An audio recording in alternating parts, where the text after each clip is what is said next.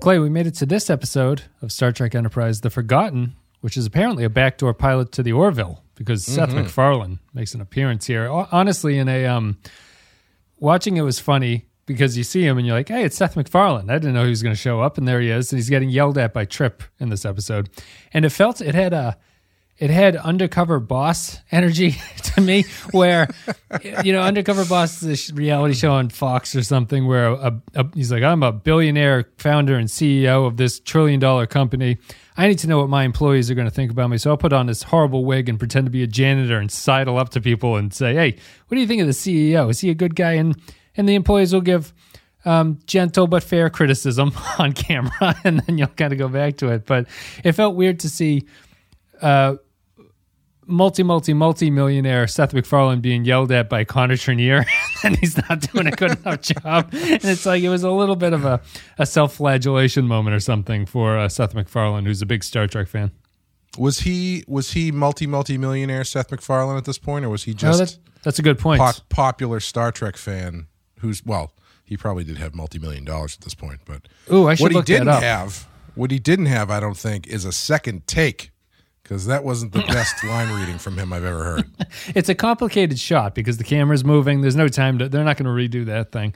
That's a good question. I would think by 2004, just to guess, Family Guy might have come back after its first cancellation by that point. So he's been paid, so. I would assume, around then. But I guess maybe I am imprinting current Seth MacFarlane onto past Star Trek Enterprise appearing Seth MacFarlane. Well, it was a big few years for Star Trek cameos because they had what was it? Was it Nemesis that had Bryan Singer shows up for a hot second as the ship's exploding or something?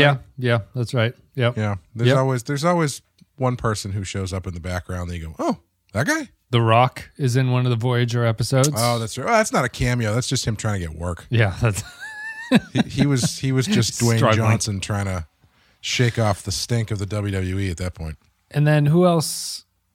Oh, like the Prince of Jordan is in either a Voyager or Enterprise episode, I think. Oh, really? Yeah, he's a big Star Trek fan, so they got him in there. But yeah, it is. Anyway, let's get to The Forgotten, which is the episode we're about to talk about. We'll take a break. We'll play a clip from the episode. We'll come back, and we'll break it down. Dameron. Friend of yours?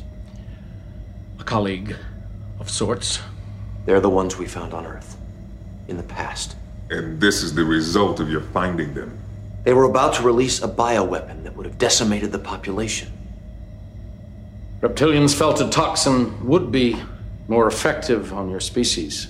Dameron and his team disappeared shortly after the Council rejected his proposal. Apparently, decided to go ahead without your Council's approval. But fortunately, you were able to stop them by traveling back through time. I already told you, we had help. Just like they did. This proves nothing. How do we know he didn't capture them in the present? You need more evidence. The Forgotten is the 20th episode of the third season of Star Trek Enterprise. Came out on April 28th, 2004. 21 out of 28 in the Xindi Crisis arc, written by Chris Black and David A. Goodman, directed by LeVar Burton. In universe date not known specifically, it's 2154. In this episode, The Forgotten, 2 members of the Xindi Council offer to stop the launch of the weapon if Archer can prove that the Xindi have been manipulated. The crew holds a memorial for their dead shipmates. Quick question. You said 21 out of 28 in the Xindi arc? Mm-hmm. Does that mean the Xindi arc extends into season 4? It must. There must be some aspect 28 of it. Is a long season for TV. I can't imagine it's... We have 4. Let me see here. Maybe because I can answer this. Is there a episode? Is there a season 4? Do Aftermath. Yes, they're gonna consider some season 4 episodes to be part of the Xindi arc, even though okay. I'm fairly sure that what we're considering to be the Xindi arc will wrap up by that point. Gotcha. So let's go back here. The Forgotten. Now that we got that out of the way, which is a good question because we only have 4 episodes left after this one, I think, in this season. This is The Forgotten, which reminds me of a couple other episodes of ironically of DS9, I think. I'll never forget. Children of Time a little bit, and no, not Children of Time. I'm sorry. Sound of Her Voice. The one where the crew hears the lost recording or something like that and goes out and they're sort of like contemplating where they stand in the Dominion Wars. They're going to find this woman who's been dead for 100 years and they've been talking to an echo of the past or whatever. Just reminds me of that because of how contemplative it is.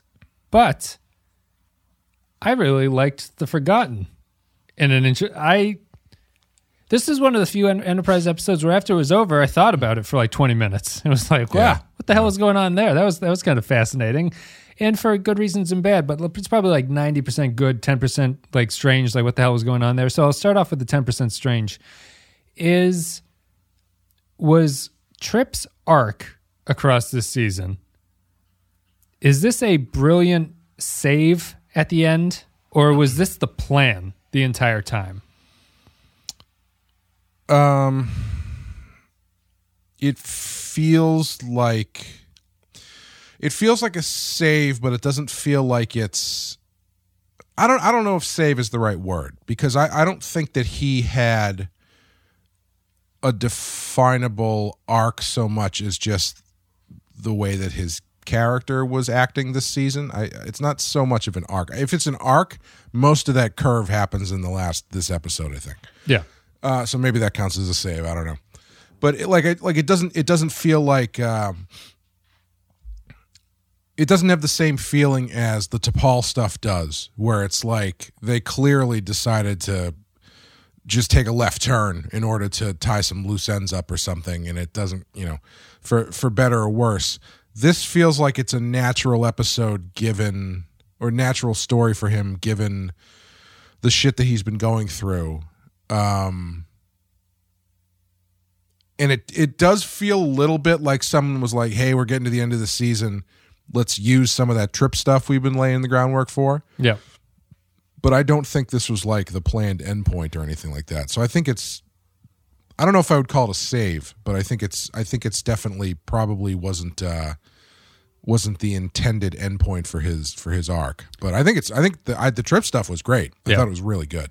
Well, I asked because I think this is the case. I can't say this with 100% assurance, but I'm pretty sure that Manny Coto is essentially show running at this point, where he's come in, he's had a couple scripts, and what it feels like to me is that, and I was having a conversation with listener Kyle about this in the Discord, but Coto is going to be interesting because what Coto is going to do for the remainder of the series that he runs is he fixes problems. He's going to say, these are the things that are weird about this show, and I'm going to have a season where I just kind of fix all of this, and I say that these were the reasons why these things are happening. It feels to me like what you were saying is what he did, where he got to the end, he came in halfway through the season, he got to this point, he goes, didn't you guys bring up Trip's sister for some reason? Right. They go, yeah, we did. He goes, well, what was the plan there? They go, I don't know. We brought it up, and then we kind of forgot about it. He's like, well, we have to pay it off somehow. I think that the problem with it is the thing that I went back to, which I kind of identified off on the fly last episode that we talked about, but I've been thinking about it more, is that while Enterprise has managed to get its plot narrative structure okay this season, its character serialization has been terrible across this season. Yeah, It's been mostly an episodic take on character work where characters just ping pong back and forth between whether or not they remember something happened or they didn't. And so Trip's trauma is brought up, and then it's completely forgotten for like 14 episodes. He barely mentions this. It has no impact on what he does. It's not impacting his job. It's not impacting anything. And then they, in my opinion, they save it in this episode with his plot line in this one is maybe my favorite Enterprise plot that's ever happened. I was like, this is actually really good. Like, it's more of the sort of, I'll call it melodrama, but I don't mean it insultingly. It's a heightened dramatic take on this material that in other episodes where they've done this, I've similarly been like, this is good. I like this. I wish Enterprise did more of this.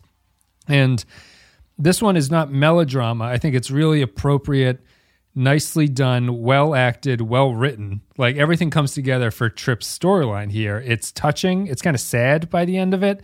You care about this engineer that you never met before. You're like, oh, this is a tragedy for everybody. This is a horrible thing. And they actually nailed it. I didn't think the show was capable of nailing this kind of stuff, and they did in this episode, at least for Trip's storyline.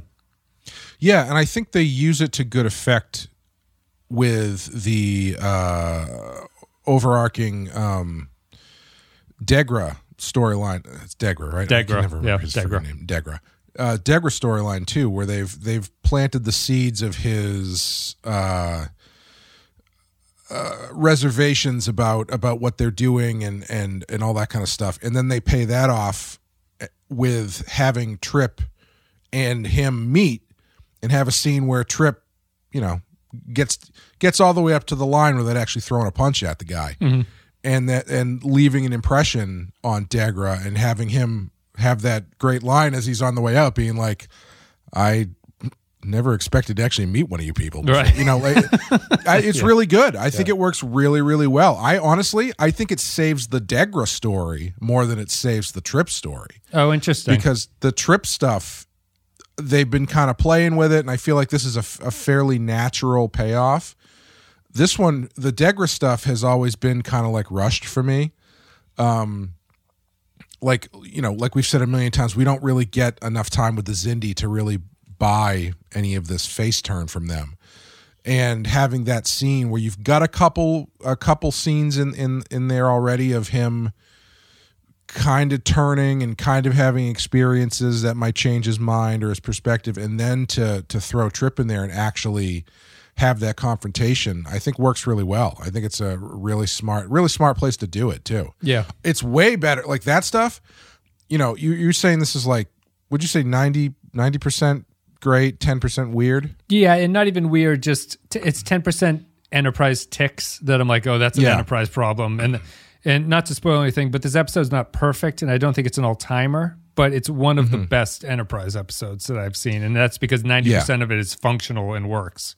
Yeah, and I would agree. And I where I was going was it's way more effective in telling me or showing how Degra might be changing his mind than the 15 minutes they spend with Archer trying to prove time travel to these guys, which is some of the dumbest shit I've ever seen. Like, thank God they had the mind, had had it in mind to have one of the guys, one of the Xindi guys, just being like, you haven't proved anything at every turn, because it's like every single scene I'm thinking the same thing, and by the third time I was like, what are they doing? Yeah, why this shows like the inherent problem, larger scale, with how they've handled the time travel stuff, and Daniels in particular. Daniels is the big problem with this, where Archer for some reason can't mention Daniels for no good reason, really, or he can't can't summon him. Yeah, look around and go, Daniels could really use your help right now. The fact that Daniels has actually told Archer what is going to happen, I feel like ends up being a huge crutch, because now Archer is trying to tell these guys what is going to happen, and it's instead of putting Archer in a position where he has to build this coalition through actual interaction and with the Xindi and good faith and all of the things that you would build a strong coalition on, he's just swinging for the fence, going like, listen, guys, time travel, a guy from the future told me we're going to be best friends. Yeah. How can I prove it? Well, I have this cup that says best friends on it. It's from the future. No, it's not. We can't tell that it's from the future. Okay, well, if that doesn't work, I've got an itty-bitty amount of the smallpox virus in here, which everybody knows in the future won't exist, but I got it from the past. Right. And it's like, what is happening? It's just, that stuff is so lame, but almost everything else in the episode is good. I'm not totally sure if they are completely hand-waving the T'Pol stuff like I thought they were going to, but it feels like that's the way they're going. Yes.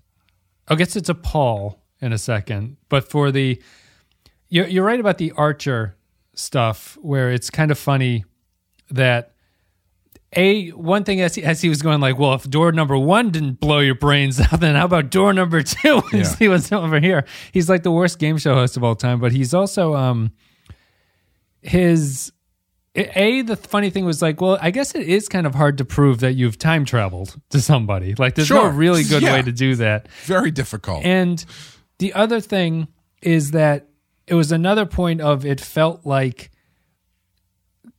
a writer coming in at the end and saying, what happened to those dead reptilians, Indy, that we had? Why has no one ever said that they were in cold storage for this entire time? I said that in the episode, I think. I was like, so don't they have 3 dead bodies now? Yes. Yeah, at some point in the past. Yeah.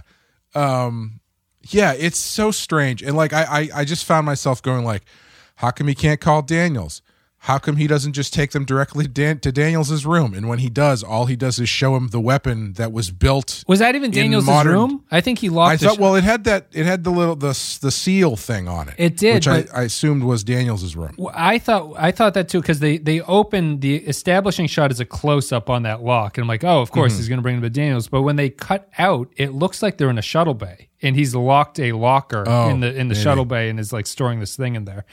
Regardless, it's like.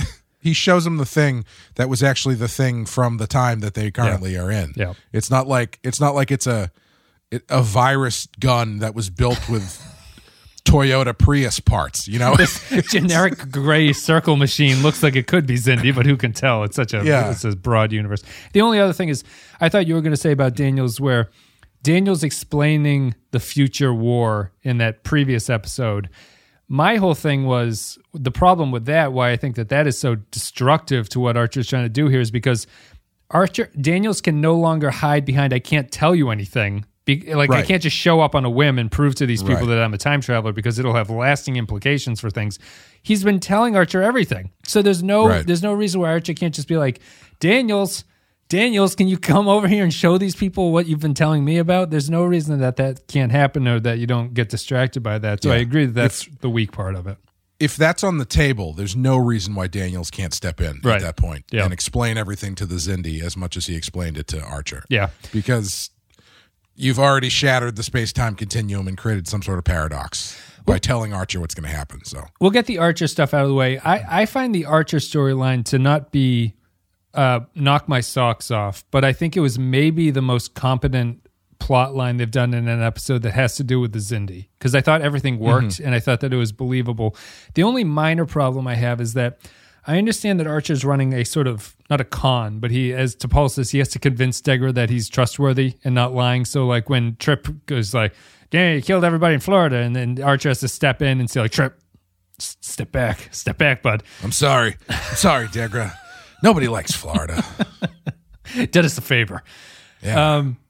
Archer's, I still feel a little bit of the character inconsistency at this point with Archer, where it's that episodic thing instead of a serial thing. Like he's on Degra's side now, and I understand he's had the most interaction with Degra and stuff, but he really turned in a way that almost feels like it happened off screen. You know, he never had a Degra moment where, because there was that episode where he was tricking him, and now it's in this episode. I just felt like Archer got to a place where he was defending Degra a little bit too much, even though I understand the reason as to why that's happening. But outside of Archer's inconsistency, I thought that this was totally functional and enjoyable and illuminating in character work. Like, it wasn't the most illuminating, but at least everything that happened in here, I wasn't sitting there going, yeah, all right, like he's going to talk to Degra now. This is the convincing scene. It all felt enjoyably watchable in a way that sometimes Enterprise doesn't. Yeah. So I think that's faint praise, but it does work. Is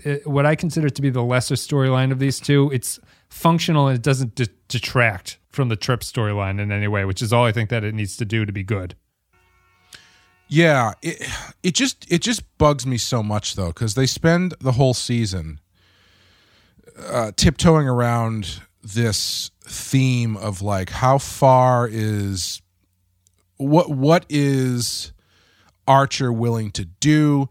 He's, playing with is your enemy evil, or is your enemy the same as you? They're playing with all these things, like these interesting themes, or at least they're trying to play with them. And then you get to the payoff of all that stuff, and they just undercut it by having him just explain the future. Sure. Like, there's nothing interesting. Like, you don't even have a chance for that Pale Moonlight Cisco stuff, because it's all undercut because it's just him explaining the future. And so instead of having this moment where these two, Degra has to, the Xindi has to figure out whether or not they can trust Archer, and Archer has to figure out whether or not he can trust the Xindi, and like whether or not he's going to tell the truth, or if they're telling, all that kind of shit. It's just like you're saying, he just trusts them.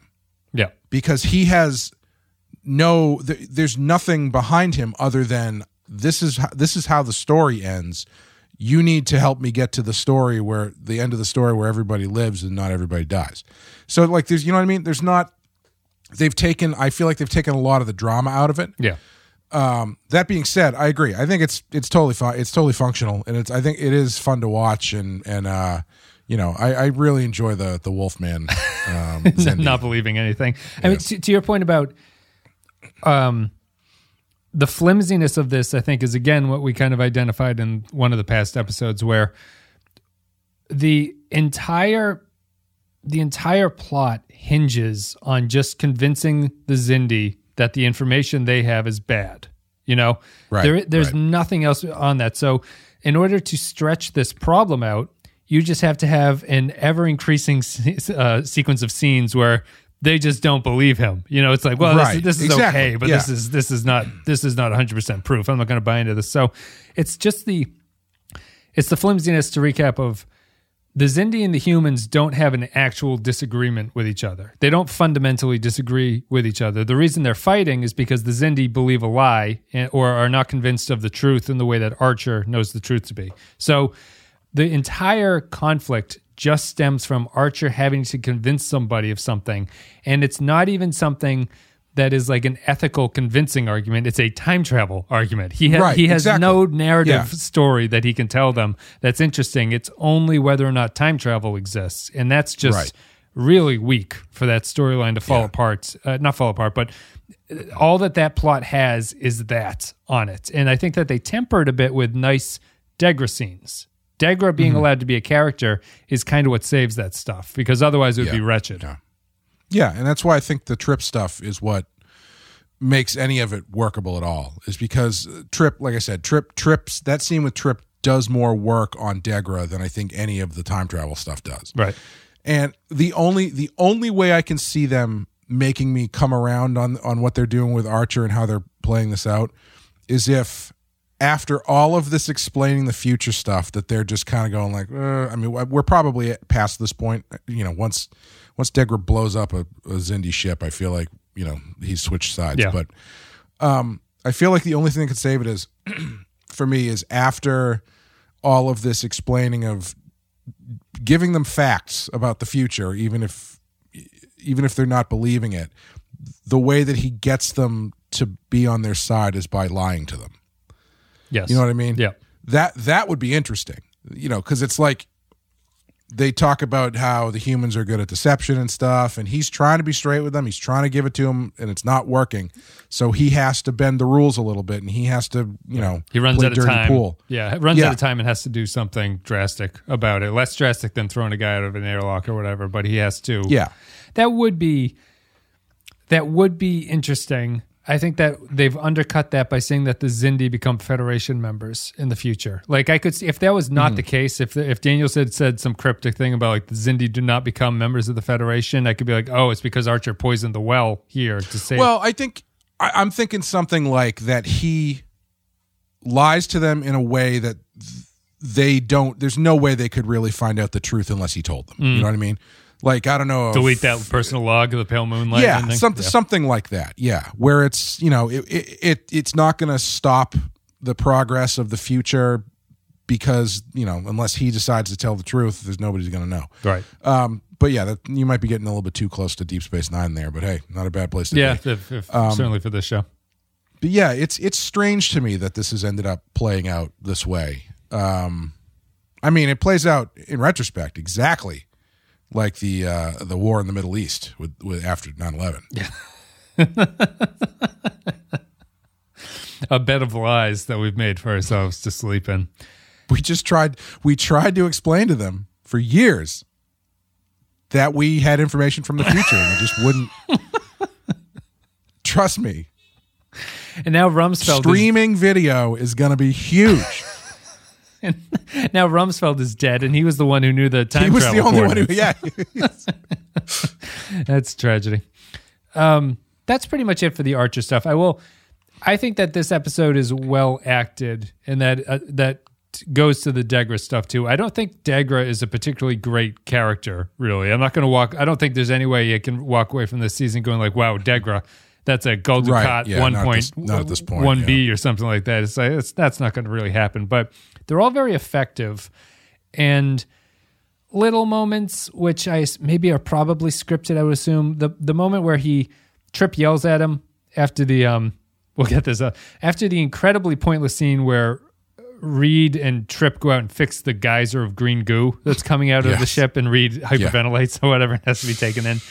After Trip comes in, that scene's completely pointless. There's no reason for that scene to exist in this episode, which is another problem. But after Trip comes in, he yells at Degra again, and Degra doesn't say anything to him, and he leaves. And as he gets to the door, he pauses for a second. You think, oh, he's going to turn around and say something, but then he just walks out, which is a much better thing, I think, than having him turn around and say something. But it's got little moments like that. The Trip thing is the meat and potatoes of it, though. And what I love about the Trip storyline is Connor Trinneer is clearly the best actor of this ensemble, I think. Yeah, he's great in this episode. Really good. Really devastates Bakula as Archer, I think. Like in comparison, there is no comparison between the two, but he's excellent. I love this very cinematic, I don't know if there's a better word, like not visually, but there's like a very cinematic thing to me of using the letter as a way to get to the core of what he's feeling about. Like that feels more complicated and interesting than what Star Trek usually does. Certainly Star Trek Enterprise normally does. Mm-hmm. I really like that. I even liked his incredibly literal dream sequence. Where he meets the girl, and she's like, "Are you thinking about me?" He's like, "Yes." She's like, "No, you're not. You're thinking about your dead sister." He goes, "You're damn right. You're damn right, my dead sister." Could you imagine being in his position and having to write a letter home to your coworker talking about the fact that they had died and using voice to text on your iPhone to do it? Hopefully he goes in and cleans that up a little bit, because there's the only thing I was thinking at the end after that really poignant, you get to see the letter and whatever. He puts down the picture of his sister and he like pats it. What's his sister's name? Elizabeth, I think. He like pats it and he's like, "That was for you, Elizabeth," or whatever he says. The only thing I could think was, that's in the letter. You didn't say stop recording. The little Siri icon is still glowing. The little glowing globe is still spinning in the corner. Yeah.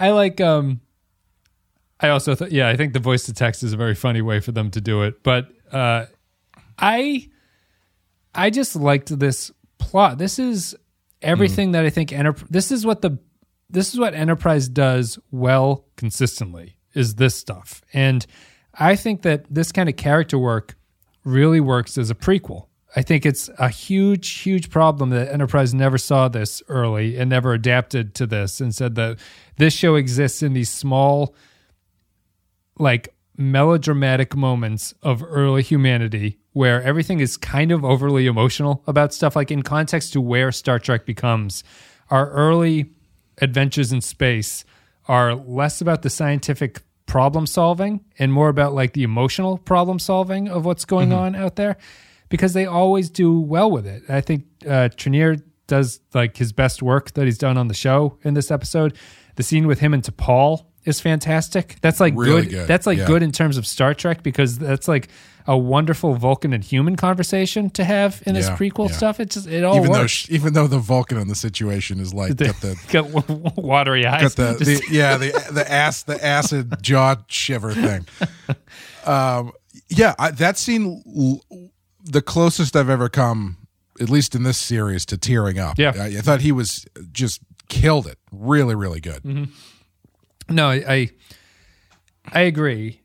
I think that what makes it even better is that imagine if this episode had built off of earlier episodes in the season. I think this is like an all-timer in some ways. Yeah. Unfortunately, Yeah. it's operating only within itself, which is a problem, is both a pro and a con in some ways. But I think that it damages the long Xindi story because it's hard to get to this point and not remember the fact that they haven't brought up the sister in a while. Like T'Pol's drug addiction is really not a good thing that they decided to do. Yeah. But when you get here and it's done well, you still have to go like, well, the show can do it when the show wants to do things. Yeah, there's a certain point where it's almost like, backstage you're seeing, Manny, there's a certain way we deal with Tripp's loss of his sister here.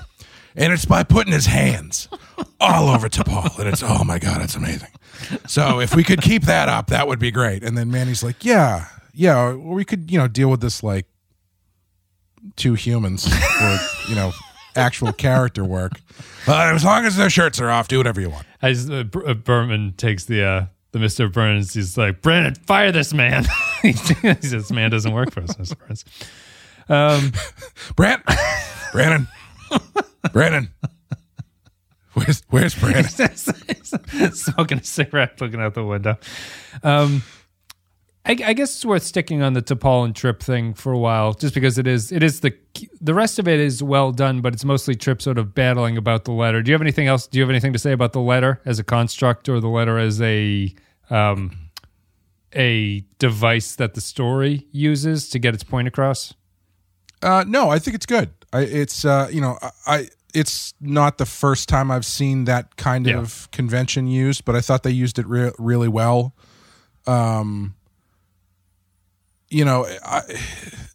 I thought they just did a really good job of showing Tripp and his mental state and how everything is kind of go. He's got all these things that are going on. He's trying to work on the ship, but he hasn't slept in 2 days, and now he's got to write this goddamn letter. Yeah. Like, I thought that stuff worked really, really well. And yeah, even the dream was kind of, like you said, it was very literal, but I thought it worked pretty well. And yeah, I thought the letter was good because it gives you something. It gives you like an anchor point for all this stuff that you can keep kind of checking in on. Where it's his progress. Starts it, yeah, the progress. It's not working at the beginning, and then you come back to it a couple minutes later, and he's got like kind of figuring it out, but it's still too hard. But he can't figure out why it's too hard for him yet, which is nice. So there's like there's an arc built into the story, which you'd hope there would be. You'd hope, yeah. Yeah, I thought it worked really well. It's time travel stuff aside, it's probably my favorite episode of the season. Yeah. Close, if not very close, if not. I even find his I think his final, what the letter turns out to be, which is the final scene where he's doing the voiceover or at least saying it or whatever it was, I can't really remember. I thought it was maybe the best bit of writing on the show that it's done in terms of a writing aspect of. I was impressed that they had him do it, because actually there was a part of the me, letter. Yeah, There was a part of me that was thinking it was going to do one of those things where where he starts with the beginning and then they kind of like fade out as he's getting into it, and leave it up to you. I was impressed that they actually were like, no, we're going to write this letter and he's going to read it and it's going to be great. Yeah, no, it was good. I was it is emotional. It's like he's talking about like a life just being gone at a certain point. I was thinking about my kids. It's like, it's like, oh, this is actually like, this is emotionally interesting in a way that this show hardly ever is. It's like, and that alone makes it stick out. I think it was really well done. The Tripp and T'Pol stuff, the reason why I like Tripp and T'Pol is, I guess we can check in with T'Pol. So T'Pol's drug addiction seems like her cold turkey approach is going to go okay, except she can't get back to normal at this point. Yeah. I don't really know what the point of this is, because is this scene more effective with T'Pol as a Vulcan? It is, probably, right? Yeah. Blaylock's in a tough place because I think she plays it that way. She plays it the most controlled T'Pol has been in about 4 or 5 episodes, I think, during that. Like, she's emotional, clearly, but it's not when the ship was under attack and she's like, get the fuck out of my room, or what it was. There was at least they were trying to revert her back to this Vulcan thing where Tripp, the emotional human, is crying about something and she's affected by it, but is still in control and isn't sobbing with him. And I think that was the right way to do it. I just think it, for what we talked about, what this series is supposed to do is like a prequel for everything. That felt to me like this is the first great human Vulcan scene together. Yeah. I think it's the only one that's ever worked. The rest of these scenes in Enterprise have been a bunch of numbskulls yelling at each other, and it's like this is not good. Like, and now imagine that scene, not just if she's a normal Vulcan, but if she's T'Pol, who has been having these emotional changes in a more natural way, like we were talking about last episode. Osmosis by hanging out with humans too much. Instead of just a hangover from freebasing. Yeah. then it has, and you've watched this progression happen, you've watched her change, and you've got this moment where all that comes to a head where she's like, I'm not used to this stuff. That the reason that we do this is because if we had these emotions, we would all go crazy. Yeah.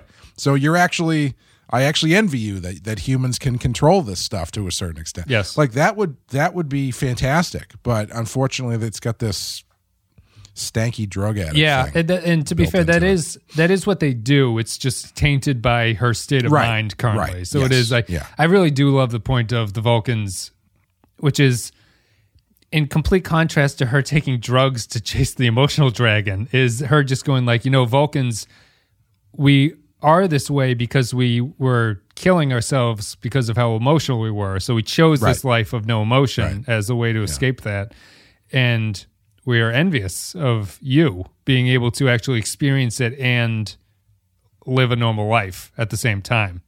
That's like profound for this show. It's like that's not Plato or Aristotle or anything, but it's like for Enterprise, that's like A+ material. Oh man, drug stuff is so depressing. Because I was just thinking, like, imagine even if you track back to the episode where with the zombie Vulcans who've all gone crazy because of the Trillium D. Trillium D is making them hyper emotional and driving them insane. Like, what if instead of that being a jumping off point for a drug addiction plot line, it's T'Pol sees these other Vulcans who are, maybe I'm thinking of a different episode. Is that the same episode where like there's the other Vulcan dude who's like an outcast because he's really into emotions? No, that's in the first season. That's the first season? Yeah. Okay, never mind. Well, anyway, same idea. Like what if in that episode that's the set off for her thing, where she sees someone who is so she sees a Vulcan who is so desperately wants to be taken over by emotion that she is like, well, there's got to be a reason. There's got to be a logical explanation for why he would want to do this. Yeah. And that kind of is what allows her to open up a little bit and start taking the stuff in naturally, and it comes to a head here. It'd be fantastic. Yeah. But No, agreed. nope, got to chase that dragon. Do you have anything else? Did I miss anything? Anything you want to talk about? We talked about the geyser. That's just a pointless scene. So strange that they do that. It sort of ties into the earlier thing with Seth MacFarlane, is that the ship is in such a bad state that Trip can't take any time off. This feels like a overly dramatic need for that, where he's like, God damn it, the ship's blowing up on the outside.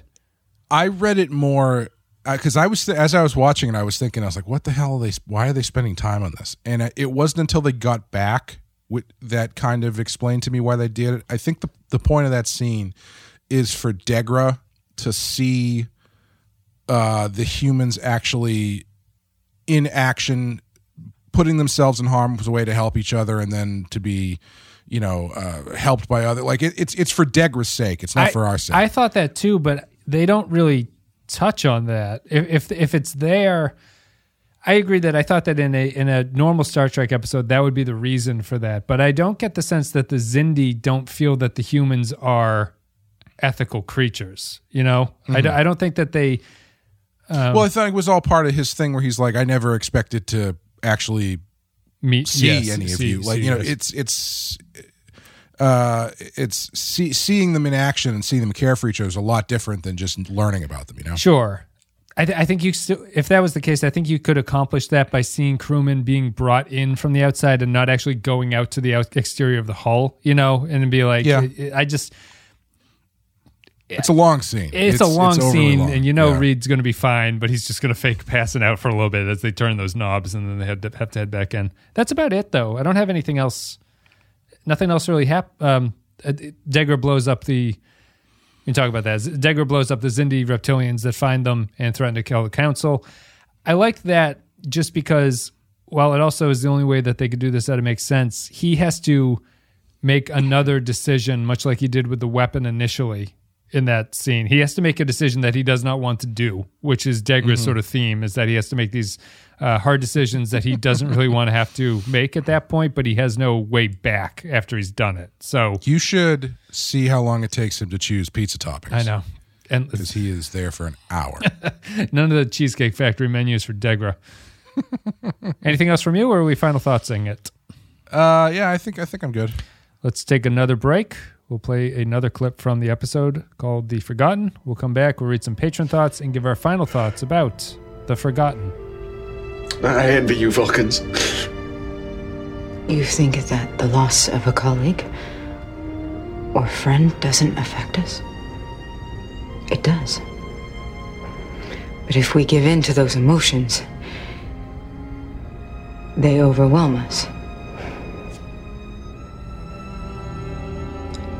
You're the ones to be envied.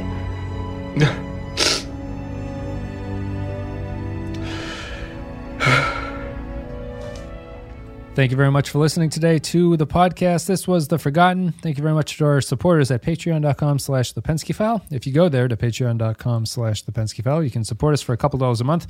You get extra podcasts. You get extra polls to decide what we talk about. So there's a whole bunch of access to the Discord for the captains and stuff like that.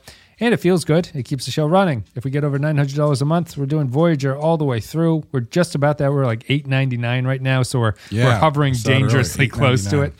But that's another perk to that. If you want full coverage of Voyager, it has to be over that goal for the entire time. And that's about it. We did Battlestar recently. I'll put up the poll.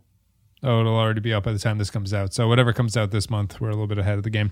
A special thank you to our Captain Tier supporters who are Tarek Latif, Samuel Custer, Joint Mango, Kyle Barrett, Mike Burnett, Andrew Churlog, Matthew Ross, Michael Pond, Christian Pouch, Matt Cutler, Nick Sergey, Grim Santos, Sean, Cardinal Doomsday, Bradley Killens, Dwayne Hackett, Kevin Reyes, Vault 13 Hero, Jordan Cooper, Russell Elledge, Darth Mosk, HH28, Stefan Minton, Derek Zajac, Paul Roscoe, Jake123, Poindexter G, Patrick Seba, Dave Davies, from the Kinks, Johnny Franceschi, Captain Brazen, Eric Sanchuan, Jakey's Gamer, Kevin Lowry, Corey Martin, William Scheisler, Nick the Rat, Rayhan Jaffer, Grapple John Zorn, Soylent Blue, Zane Mages, Olivier Pardue, Retail, Tom Hickey, Jose Hunter's EWNF Remixes, Captain McMunchausen, James McLennan, Beal, Jonas, Lokai, and Tommy Tango, Tuvix Must Die, and Chris McLaughlin. Thank you very much, everybody. Do we want to tell everyone? The news? Because I feel like I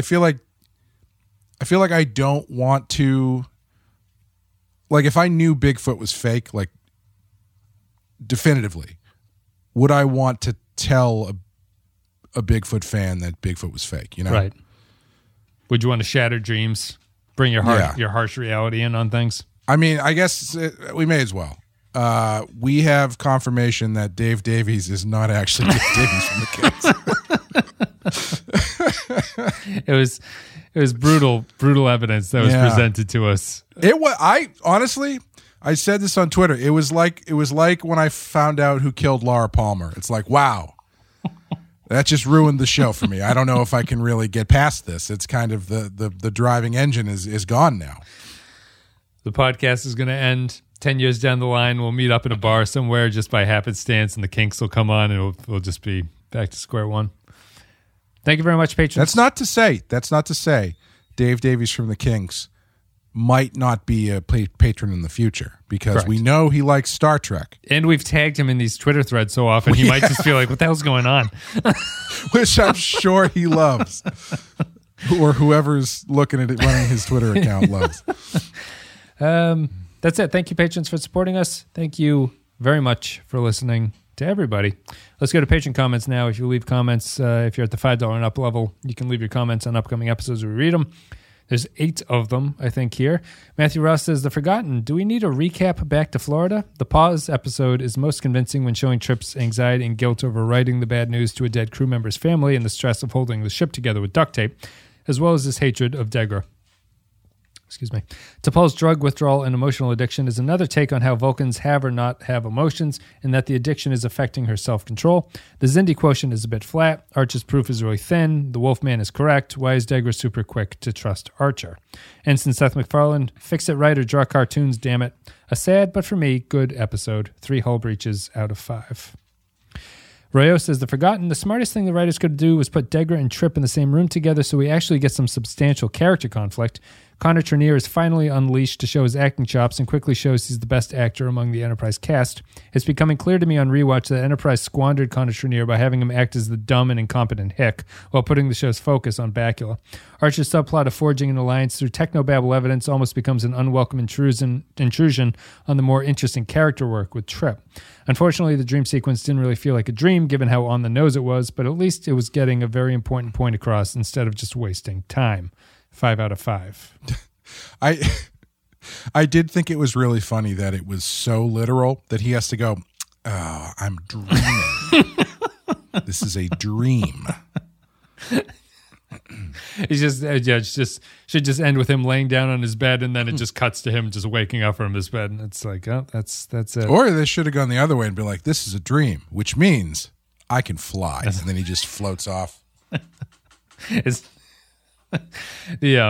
we talked about it before, but I always think of Virtuosity when Sid 2.0 or whatever realizes that he's back in the virtual reality world. He's like, you're in my world now, Parker, and just the universe starts bending in on everybody. I think that's what I would have appreciated. Latte Librarian says, The Forgotten Trip storyline is the best one in the episode as he deals with the grief over losing his sister, his shipmates, and the ordeal of being asked to be nice to the guy who built the Xindi weapon. Glad it doesn't look like we're going to have a running addiction story for T'Pol. Despite the Xindi story coming to a head, I'm struggling to care about it. I'm giving this a 4 out of 5, but I wonder if it's Enterprise specific. Is this a 4 or a 3 for DS9? Kyle Barrett says, The Forgotten. I think of this as episode 3 of the Xindi Arc Reclamation Project, in which the writers are rectifying the flaws of the storyline so far. First, the events of Carpenter Street were turned into a legitimate plot point. Then T'Pol's questionable Vulcan behavior was explained, and now Trip's sister's forgotten death is being examined. The Degra scenes are repetitive, and the big green fire flume is unnecessary, other than to show that Malcolm is desperate to kill himself while outside the ship. But otherwise, this is a good episode. A belated character study for Trip and Connor Trenier proves himself the best actor in the show. It's interesting to see Seth MacFarlane's cameo in proper Star Trek before creating and starring the Orville, the television equivalent of MacFarlane filming himself putting on a cheap cosplay costume, whipping his cock out, wanking for 45 minutes, finishing on the camera lens, and then expecting us to thank him for it as the credits roll. 3.9 out of 5. Oof. You say 3.9? 3.9 out of 5. 3.9. Point Extra G says, The Forgotten. Yikes. They seem to want to make Degra out as a Robert Oppenheimer type figure, someone who did what they thought was necessary, but also very torn about what he created. It still seems a very sudden jump from that to siding with the enemy he was creating the weapon to be used against. It seems even more sudden for Sloth Guy, who never showed any notion of ever believing Archer. The other major plot line, Trip's entire arc this season culminating at the end of the episode, is very well done. From a production standpoint, I'm still extremely impressed with how they've managed to continue to show Enterprise's extreme damage. I will say that I didn't mention that in the last episode. Damage. The production design on the ship at this point is really good. I think it's really interesting. Yeah, it's very convincing. Yeah, while also they're not really going overboard. Like I noticed. I forget. I think it was whatever room is the one that has the drawings of the ships on the wall. Mm-hmm. I don't know if that's the ready room or whatever the hell it is. They're like little conference room where they sit around that table. Yeah. I noticed that the way that they made it look busted up was they just had like a foreground beam that they like wrapped a wire around and kind of dangled from it. And it reads completely as though it's like, oh, this is a busted ship. Yeah, it's good stuff. Yeah, I think that LeVar Burton, again, we didn't even talk about that really. It's he's a good director. Yeah, I'd have to look up his list. I feel that he's not a camera work director, but I feel that he does a lot of character stuff and it comes off really good. I feel that his episodes are really like character work ones and they work well. It's not like Roxanne Dawson, I always notice her camera work. Like she does things with the camera that the show never does. LeVar Burton doesn't really. He's very stationary, but he's good with the he's an actor's director, I guess would be the takeaway from that. This is going to date the podcast, but do you think he's going to get the Jeopardy gig? No. No. I don't think he's name enough to do it. Yeah. I don't know. Do you want a name? I don't know. That's a tough one. I feel like that could go either way because I don't think like Alex Trebek was a name when he took over Jeopardy. No, but I think that now in the age of like trying to make this a big splash event to get people to continue watching Jeopardy, maybe Jeopardy's concept is strong enough where you could have anybody in there doing it and it's going to be fine. I feel like LeVar Burton has enough of a, like it feels like the cozy choice. You know what I mean? Sure. Like it feels like a cozy enough choice that it's not insulting to the memory of Alex Trebek by hiring like, you know, I don't know, Nicolas Cage or something. Yeah. It's like some sort of, it's not like Brian Williams is taking over Jeopardy or something. LeVar Burton feels like a cozy, comfortable, not safe choice that everyone could go, all right. That's true. You might have convinced me. He's not going to overshadow Trebek. He's a celebrity, but he's not a celebrity. Right. That's true. I would like it. I don't think there's a reason he can't do it. Is he? Well, I guess I was going to say is he as witty as Trebek. I don't know if Trebek was particularly witty either. Maybe you don't need that. Trebek was witty like a guy who had been working a job for a very long time. He knew all the answers to anything a contestant was going to say. He's like, I've heard this 17,000 times, and I'm going to know exactly what to say back to you. Thank you, Point Extra G. Next comment is Nick Sturgey says, I love this episode. Everything about it. It feels really, really focused on the drama and the characters and the furthering of the Xindi arc. Degra and the other Xindi werewolf dude, Jannar. I love how Jannar was so dismissive. He just folds his arms at everything, no matter how incredible it might be. The highlight of the episode was watching Trip break down. Trenier killed it here, and really the scene was a bonding between him and T'Pol that just worked. I love the line about how he envied Vulcans. Her response is great, how humans should be envied. To me, this is how you write good Trek, because it remains in keeping with the history of the franchise, but adds something new and personal to the lore. A perfect episode, or at least pretty close. 5 dismissive Xindi out of 5. You know, the werewolf guy, I forgot to mention, I really noticed in this episode how impressive his performance is even more, because he has perfect diction through a ridiculous set of teeth. Yeah. He's got like these big buck beaver teeth in that mask, and he's just like, he doesn't have that like Klingon thing where they have the teeth in, so it kind of slows their speech. But he doesn't have any of that. It's perfect. He's a man who can project. Those have a lot of close-ups on them. They have extensive makeup work for those guys. Yeah.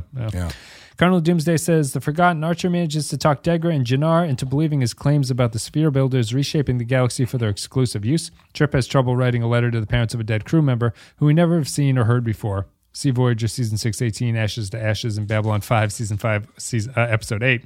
This time it's Trip who gets annoyed at the Xindi, and Malcolm Reed still has a death wish when working outside the ship. How are the humans and Xindi even able to understand each other? 3 ruptured EPS conduits out of 5. Kirk. No one asked me to write a letter, and all I did on Enterprise during the Xindi War was write, because we were off screen for most of it. That's the good. Kirk. That's the good thing in Beyond in that final sequence where he's yelling at Balthazar talking to Kirk. He should just pull out a handful of letters and just throw them at Kirk's chest. Look at these little letters I've written. I wrote a letter to that engineer's parents, and Archer didn't like it. They didn't write back. What's the protocol here? He said there were too many Seinfeld references. Rayhan Jeffers says, The Forgotten, kind of a strange choice to have a rom-com episode in the final stretch of the Xindi arc, but sure, okay. This episode where a woman from Archer's past shows up in a shuttlecraft with a supposed half-Xindi son raises suspicions immediately, and Daniels appearing and claiming he introduced them raises even more questions than it answers. How would the timelines even work? Surely Archer mating with a primate rather than an arboreal Xindi would make more sense. 2 creepy Archer bastard children out of 5. I'm sorry. I think I blacked out halfway through that. What? That's a Discord joke right there. From Rayhan Jaffer. So if you guys want to be in on the joke about what he just did, you can join the Discord, and you can join the Discord and scroll back through hundreds of messages until you figure out what the hell you just heard. Go back 3 weeks and look for Ray J on the Discord. Thank you very much, everybody, for the comments. Much appreciated. Thank you for supporting the show. Clay, what are we going to give this one? Do you want to go first, or do you want me to go first? Yeah, I'm gonna give it a 4. I thought it was great, but I didn't really think it kicked into high gear until like the second half, because that's when they really start getting into the character stuff. I think maybe the Green Mist stuff might be like the dividing line, sure, because everything before that is a lot of yelling about the future, and you know, that stuff kind of is taking precedence over the good trip stuff. But then at a certain point, they just push all that stuff to the side, and it's just about Trip, just about Degra, just about that collision, and that stuff is really, really good. So yeah, I'm gonna give it a 4. I think it's a close. This is definitely, like I said, I think this is probably my favorite episode of the season. Yeah. But I don't quite think it's a 5. Yeah, that's fair. I'm also going to give it a 4 because it continues my thing of I have not given a 5 yet to Enterprise, but I think this is one of the best episodes of Enterprise that they've done so far. So you're just one of those teachers that never gives an A+ just out of principle. No, that just screws up the bell curve or whatever. You got to start people down realistically. This is like a top 3 Enterprise episode to me, and it kind of came out of nowhere. I like when those episodes do that. I like when the little blurb that I read on Netflix, I'm like, all right, this is a 3 right here. And then you comes through and you're like, oh my God, that was actually much better. I feel like DS9 did that a lot, and it was always nice. Like Children of Time and Wrongs Darker Than Death or Night were always like, what the hell was that episode? That came out of nowhere, and that was really good. Yeah.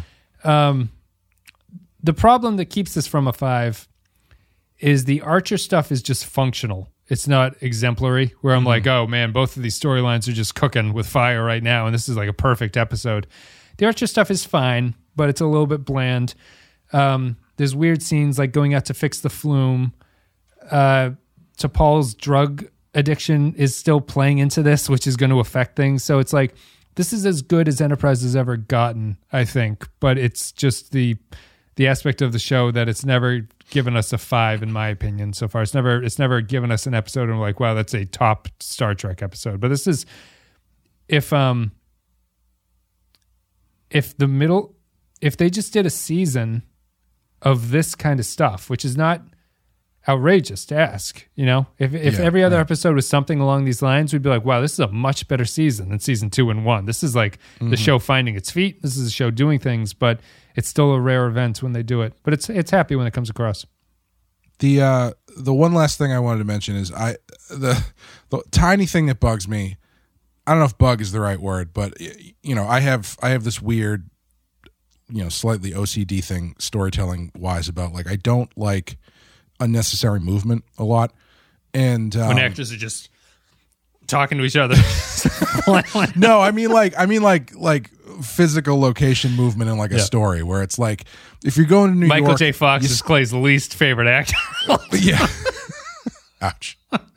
You know, if you're flying cross country at a certain point in the story, I don't want you flying back, right? And then go, you know what I mean? Can't say you forgot your keys and have to fly back to your house and then go back over. Yeah. Unless that specifically is part of the plot, I guess. But my point is, it feels a bit to me like it feels like they are in the climax of the story at this point, or they should be.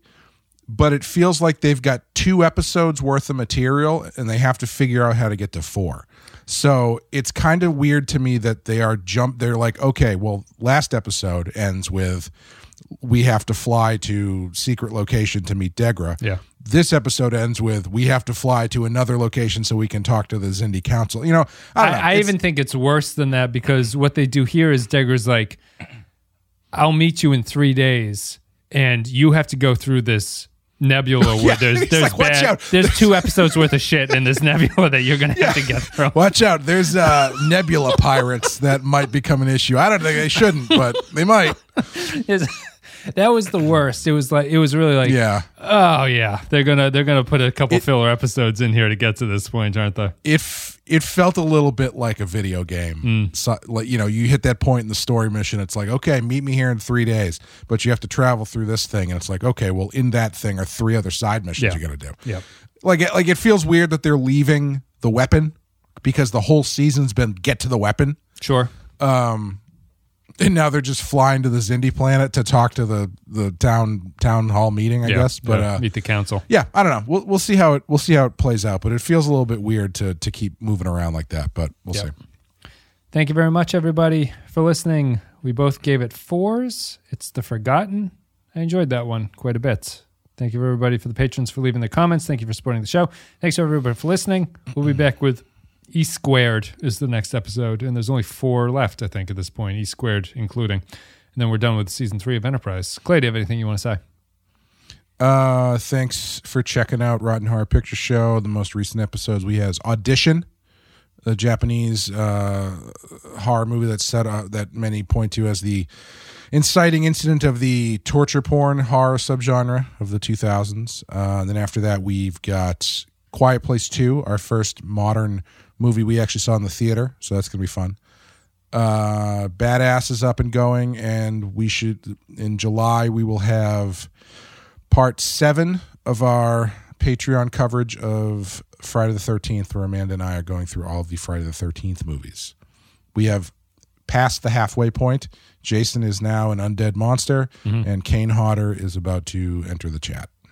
Took a lot longer than I realized for Jason to be a zombie at that point going forward. Yeah. It's, we kind of, we talked about it a bit in part 4, about how part 4 is real. It's called the final the final chapter. And it kind of is because parts 1 through 4 all kind of have the same kind of vibe to a certain extent.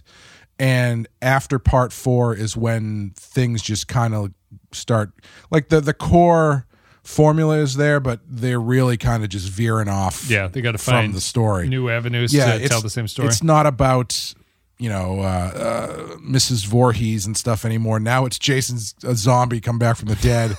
And part 7, he fights a girl who has telekinetic powers, which I'm super excited about. Nice. And 8, he goes to New York. And 9, he gets blown up. It's so it's like it really is. It's kind of like a different series, even though it's all the same story. So yeah.